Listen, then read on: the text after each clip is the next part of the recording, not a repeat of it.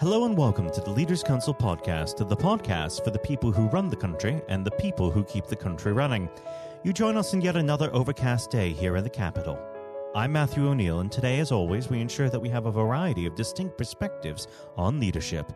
First, we're joined by Matthew Utber, founder and creative director of The Plant London, a London-based design studio. Matthew, hello. Hi, Matthew. How are you? I'm very well. Thank you for coming on the program today. Now, normally, I like to go straight over to the subject of leadership, but considering the ongoing COVID-19 outbreak, I'd be remiss if I didn't ask you, how has this affected your business? Well, I guess it's affected our business most like most businesses. You know, we've had to furlough the majority of our staff. We're all working from home. But it does feel like, you know, just over the last few weeks, things have started to pick up a little bit again, and, you know, our society's starting to feel a little bit more active. And do you feel that this is going to have a long-term impact on your company, or is this just a passing phase? No, I think it will have a long-term effect on the company, but I think that will be. My expectation is that's going to be a very positive thing. Now, we should move on to the subject of leadership. I always like to start this part of the conversation off by asking the same simple question. What does the word leader mean to you?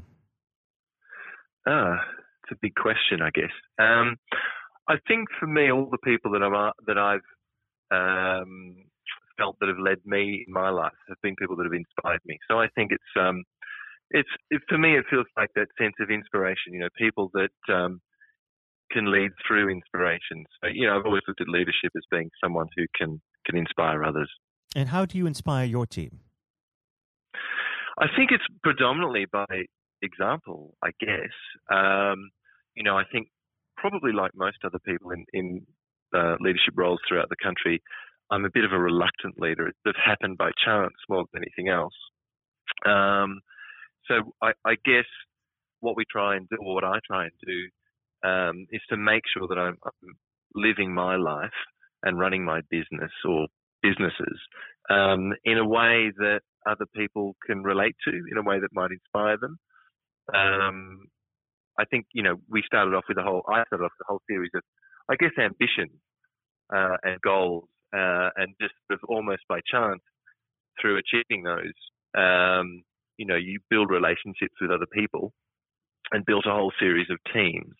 And, you know, have tried over the last 20 years to just make sure that we're, you know, maintaining our integrity and honesty through leading them. Now, what I like to know very often is, because we all know that leadership isn't an innate characteristic, it's something that's developed. Did you have any role models who formed you in your way of thinking about leadership? Yeah, I've had a number of mentors through my career, particularly in the last sort of 15 years. You know, people that I've been able to rely on for, you know, for guidance, and people that I've really looked up to in terms of, you know, their own sense of integrity, and that's been really helpful for me. Now, of course, leadership always comes with that one particular challenge. And forgive me if I'm wrong, but most people who run businesses or are dealing with people in a day-to-day issue find that the issue that is the most difficult to deal with is conflict within the workplace. Whether someone hasn't been up to scratch in their work or have gotten into personal conflict with another member of staff. How do you resolve this? What's your method?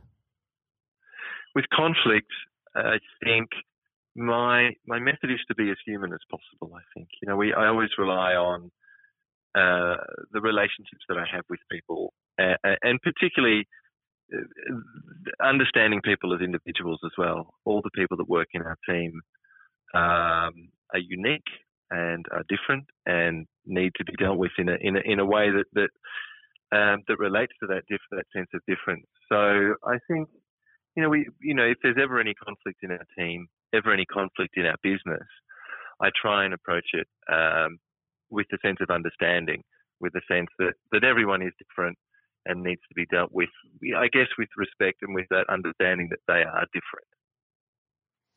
Now, let's talk a bit about leadership on a large scale. What sort of leaders in the workplace, in business, on the national and international scale today inspire you?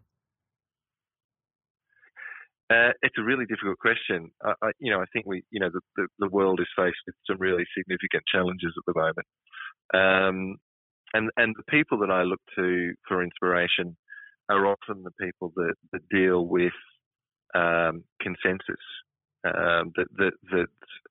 that have an understanding of the issues and challenges that we face globally, and look for other people and try and build a sense of consensus amongst people, and try and connect people with a really deep sense of understanding. I think they're the people that inspire me.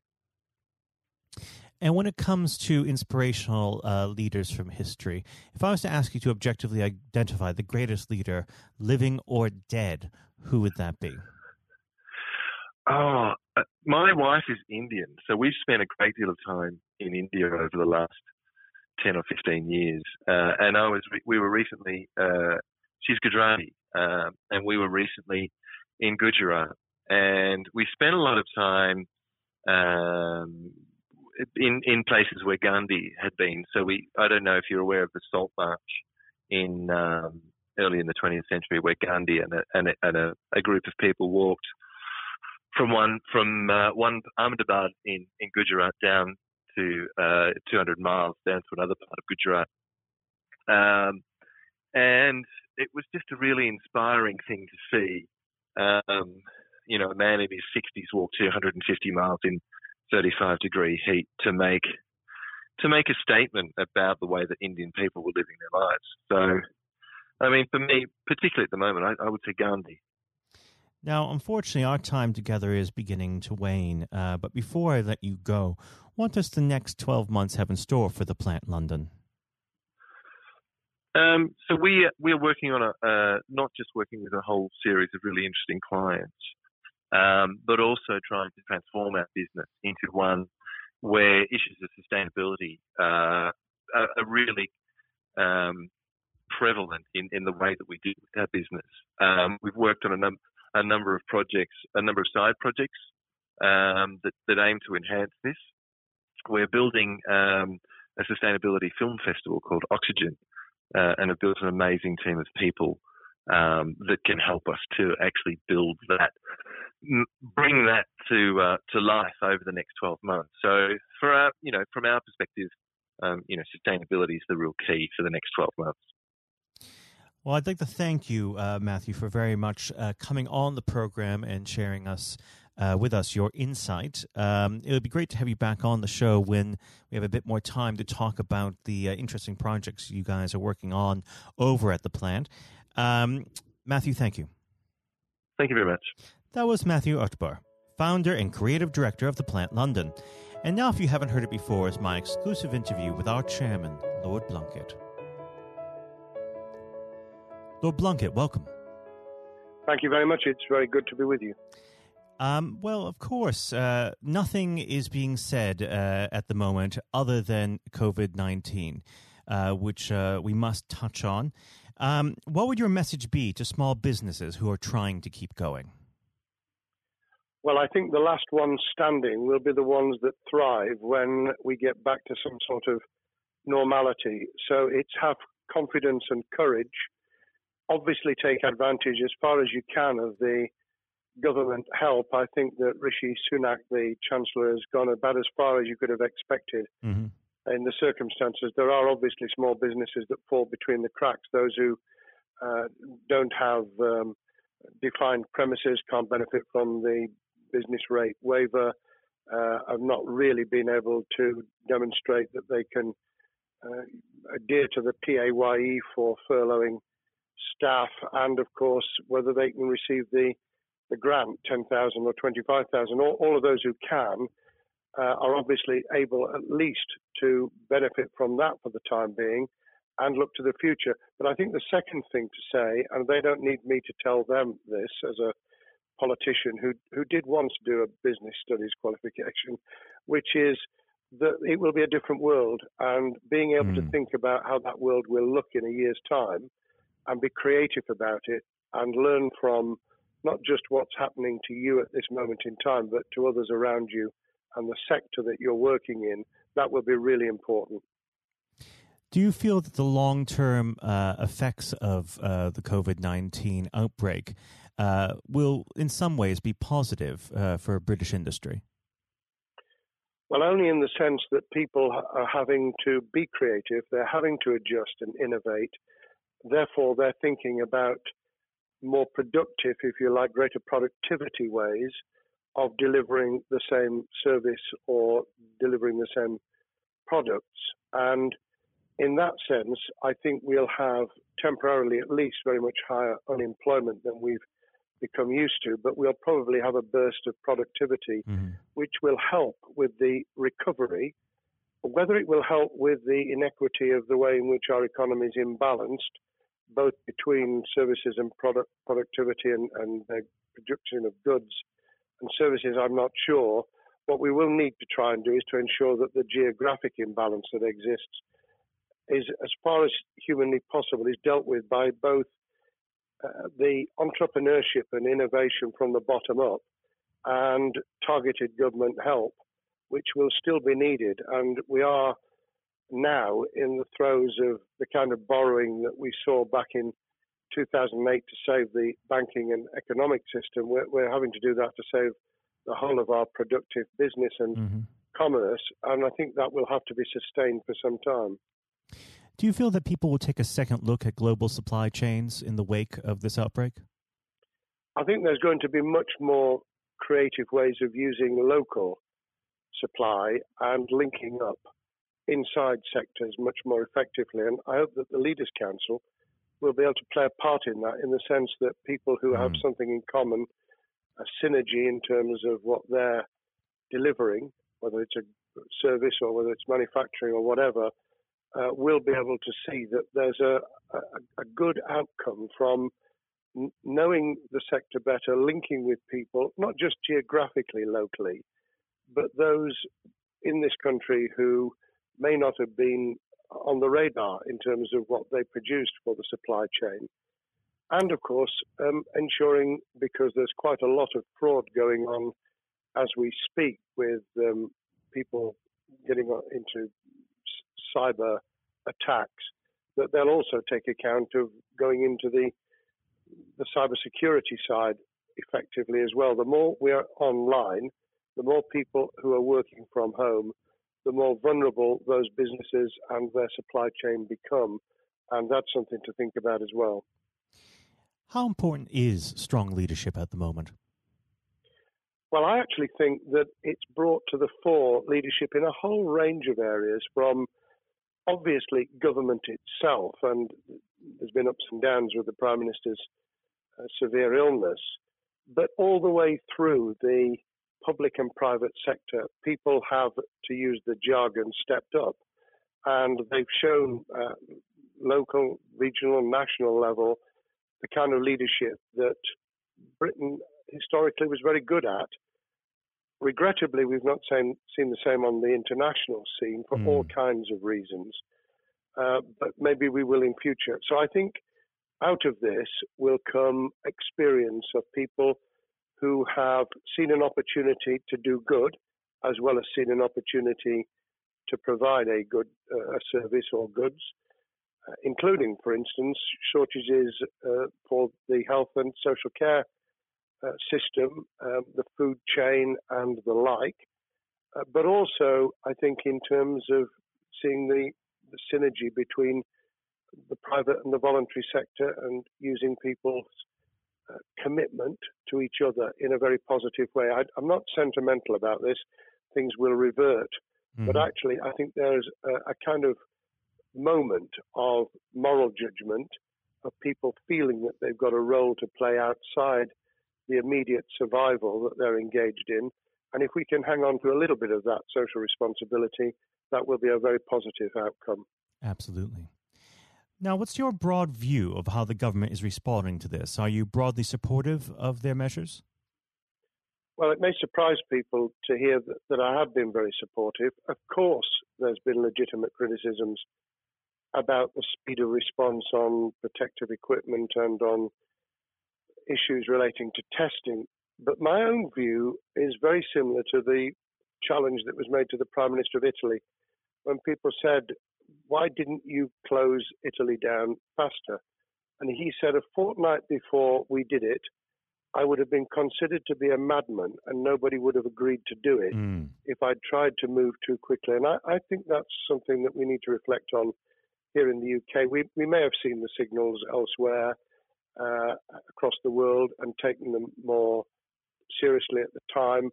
Hindsight is a wonderful thing, but as someone who's had his life in the opposite political party to the present government, I think that with some hiccups and mistakes, they've not done a bad job in what has been incredibly difficult circumstances.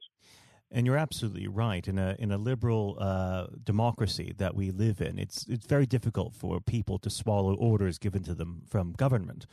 Well, the UK and the US, and to some extent the Scandinavian countries, have a very different history and therefore interest in maintaining the freedom to decide and the persuasion and consent that's required.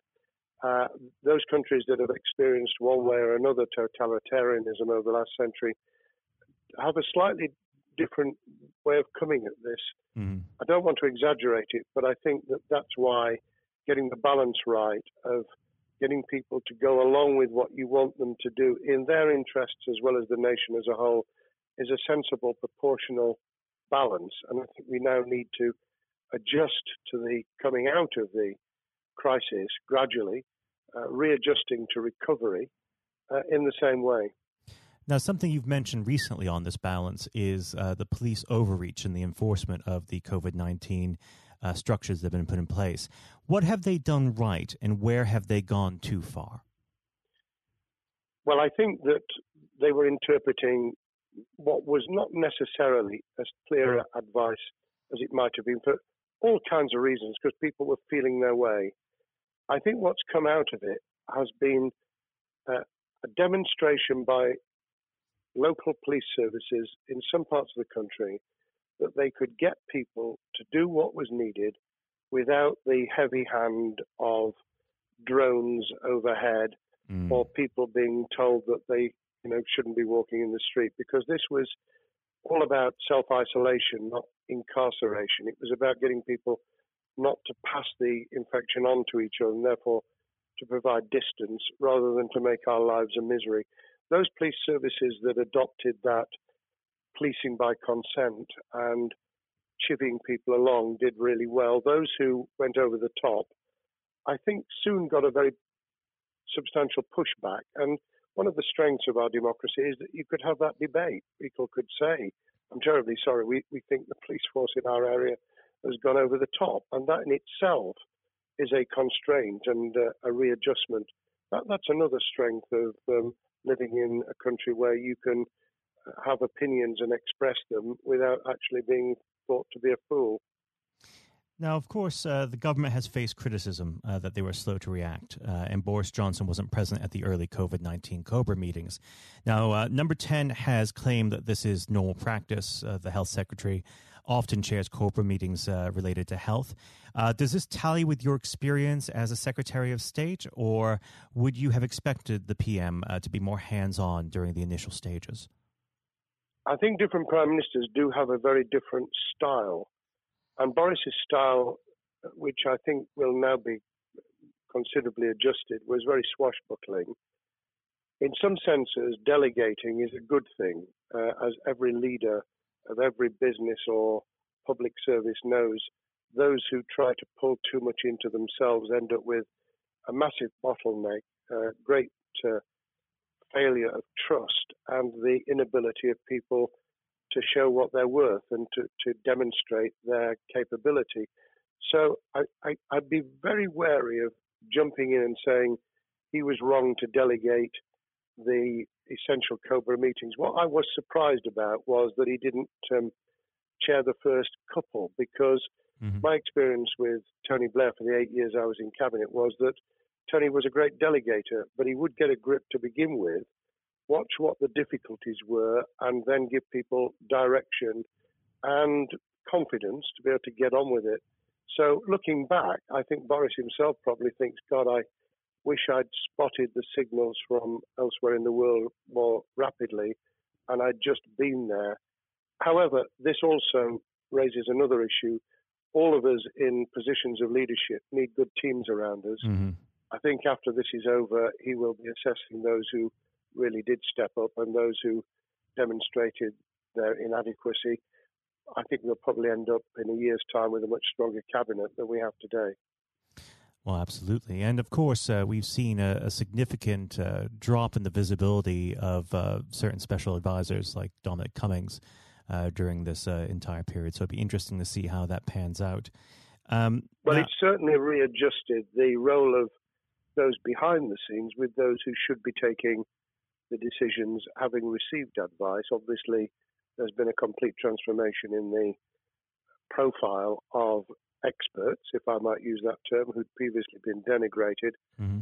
Scientists, medics, people with behavioral science understanding. My only criticism was, were we getting wide enough advice? Were we narrowing it too much to a couple of key centres in London? But that's because I've always been adverse to everything being London-centric. I think there's great expertise, wisdom, experience out in the sticks, and we should use it. Rightly so. Now, was pandemic planning part of your time as a minister, particularly perhaps when you were Home Secretary? Well, it was, but it was on the back of risk arising out of counter-terrorism measures. Right. I was the Home Secretary for 3 months when the attack took place in September 2001 on the World Trade Center and beyond.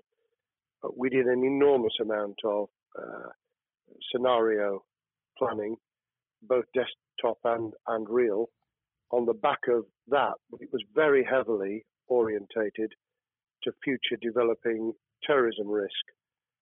I certainly got involved with talking about pandemics. I remember being at a seminar in Edinburgh where the university there had done a lot of work itself on the issue of pandemics. And of course, we saw SARS and other things emerging. I think people have criticised the government for not picking up the report from 2015, 5 years ago. I think that what happens is human nature kicks in. You deal with what you're immediately faced with. You can sponsor reports, and this is true of business planning, of course, as well, and scenario planning for what business continuity will look like, recovery plans for business, what will happen if there's a cyber attack, what happens if there's an energy shutdown. These kind of things you can look at, but you're immediately turning your eyes to what's in front of you. And had we picked up a bit more on the danger from Ebola and SARS and what have you in the past, then we might have said, what if something hits us in the developed nations that we don't have a vaccine for, that we can't immediately whisk up protective materials or equipment or, for that matter, medicines that help with recovery, all of which we now see are a danger. I think this will make an enormous difference to the planning for the years ahead. I hope it will be widened so that we don't just look at what's happened, but very rarely do you see something exactly repeat itself. Some of the circumstances will be, but others won't. So that's why I've put emphasis in what I talk about on looking at the other virus, the cyber attack scenario, which could be just as dangerous in a world of just-in-time provision. One of the miracles of the modern developed world, except for the very poor, has been the distribution of food. A lot of it on computerized, technologically advanced systems. If that were to come down, we'd be in real trouble. So I think we need to think those sort of scenarios as well. So have a full plan across both sectors, biological warfare, pandemics, and cyber warfare. Yes, and to do so on different levels. I think again, thinking global but acting local, we need a lot more to think about what would happen if something took shape that actually broke down those national and global chains and how we would cope. And without, obviously, we've got enough fear and anxiety to last a lifetime. Without creating even more anxiety, we can think about those things for the future in a more rational way, I think. Now, aside from the physical threat of the virus, one of the things that people are vastly worried about is the effect on the economy, not just national economy, but also the world economy. Now, it has been said by certain parties, and I'd like to garner your thoughts on this. Is there a danger of the effects of the lockdown being even worse than those of the virus? Were it be prolonged, I fear that balance would tip the other way. It is about proportionality. It is about balance. It's the wisdom of Solomon, really, to get the moment right when you start to move and then to move quickly. There's no doubt whatsoever that we are stocking up, not just on the economic and employment front, which will be devastating enough, but on the health and social well-being front, enormous challenges, and they will need careful handling because there's a lot of people whose lives, for a variety of reasons, are at risk in the future on a scale that we've been dealing with over the immediate handling of the pandemic, concentrating really hard on those affected by COVID-19, those sadly who have died or been seriously incapacitated.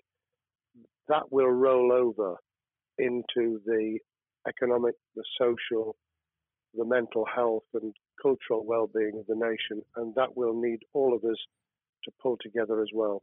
Absolutely. Now, do you believe the government's doing enough for business? I think that the speed of reaction once the scale of the pandemic was clear was very good. I've praised Rishi Sunak for his action. Remember, a chancellor who only just come into office was planning to deliver the budget in the middle of March and has had at least three equivalent budgets since. I think he's handled it very well. Understandably worried now about what we're doing to our economy. The level of borrowing is sustainable because of low interest rates, but it reaches a point, of course, where it tips over so that you can't then do the kind of structural investment requirements that the government were laying out before and in the March budget. And those will have their consequences as well as a planned payback over many years. I think we've learned something over the last few months. We needed to take immediate action. We don't want another round of austerity equivalent from 2010 through to 2019. I don't think the nation, on the back of what's happened and the challenges we have, could take that. And therefore, we need a different plan, economic plan, over a much longer period, just as we did from the Second World War all the way through to 2002, when the final American loans were paid off. Now, of course, one thing that's on everyone's lips, how much longer do you believe that the lockdown can go on for? I believe that we need to be substantially back in action as an economy in June. This obviously is led in terms of places where people would meet in large numbers, having to adjust to the fact that it will be longer for them. And sadly, that will involve business closures. It's why the Chancellor extended the furlough scheme to the end of June. Mm-hmm. But unless we get things moving in June, I think we'll run into the summer where all kinds of services and industries will have a chain reaction effect. And what happens with one will then have a major impact on another. And then you get the skittle effect where things get knocked down that you hadn't perceived were going to be affected. So I very much, if I were in government, and I always think of things in that context, what would I do if I were in government? I would be on the side from the second week in May, on the side of the hawks in terms of saying we've got to start moving, and we've got to do so with the collaboration and cooperation of the public who have got the message, who did behave, who responded magnificently. Let's try and get back, perhaps, doing things differently for a time, but substantially getting back to business as usual. And unless we do that, then those areas that can't and wouldn't expect to be back in action immediately get pushed further into the middle of the year and the autumn, and then they become unsustainable. Now, of course, one of the other major developments we've had recently are the changes in the Labour Party. So if we could just speak on the Labour Party for a while. This might sound like an obvious question, but how does Sir Keir differ from Mr. Corbyn? Well, I'm biased because I believe the Labour Party has come out of 4.5 years of a black hole of a nightmare, where it neither represented a credible opposition nor an electable government, and the combination was to let those who supported the Labour Party and needed some of its policies let them down very badly. Sir Keir Starmer both is a highly intelligent, professional lawyer who, as Director of Public Prosecutions, led the service well, had to take difficult decisions at a time of austerity, understands the world beyond Labour members, but has been able to do business with those who originally supported Jeremy Corbyn and was able to command support from them. His creation of a balanced shadow ministerial team has been very encouraging. I supported Lisa Nandy, who he's made Shadow Foreign Secretary, because I thought she understood the north of England and the disaffected former Labour voters. But I believe that Sir Keir has taken on board those who have something really sensible to offer, and I believe he will be both a great leader of the opposition. More importantly, he will then present himself as a credible alternative Prime Minister. And all governments need an alternative government at their shoulder. It was true of us from 97, and it took the Conservatives some time to recover and to get to that position, but they did, and the Labour Party will, and that's crucial for our democracy. All of us need to understand and appreciate that a living, breathing, functioning democracy requires a credible, confident, and in many ways supportable opposition, as well as a government that we clearly want to do well, because none of us want, as we didn't with the COVID crisis, none of us want the government to fail. We want to see our economy recover. We want our social well-being to be taken into account. We want to overcome deep-seated inequality and poverty, and we want to do it with enterprise and entrepreneurship and business playing their role, and that is about leadership nationally, locally, in the private and the public sector, people with ideas, with confidence, with the ability to pull teams around them, above all, to have some idea of what it is they want to achieve and a very good idea as to how to achieve it. Now, of course, one of the biggest problems Sir Keir is facing will be tackling the party's anti-Semitism problem. There has been a recent internal report that has been quite damning. What's your response to that report, and what does Sir Keir need to do in response? Well, there are two reports. One which is being produced by the Equality and Human Rights Commission, which he will, and has already indicated, will implement in full. The second was a leaked report put together by the supporters of Jeremy Corbyn, 800 pages of private interchanges on social media, which he has, Keir Starmer, set up an investigation to identify who did it, who leaked it, what the content was, does it have any salience and lessons for us, and where necessary, action will be taken. So I hope that as he moved very quickly to reassure the Jewish community, so he will be able to take the necessary steps to back up that reassurance with the kind of actions that says that this was a blight on a historic, great political party that all of us were ashamed of. We've been able to put that behind us and to move on to facing the future with confidence. What's the one key thing that Sir needs to do to restore Labour as an election-winning party?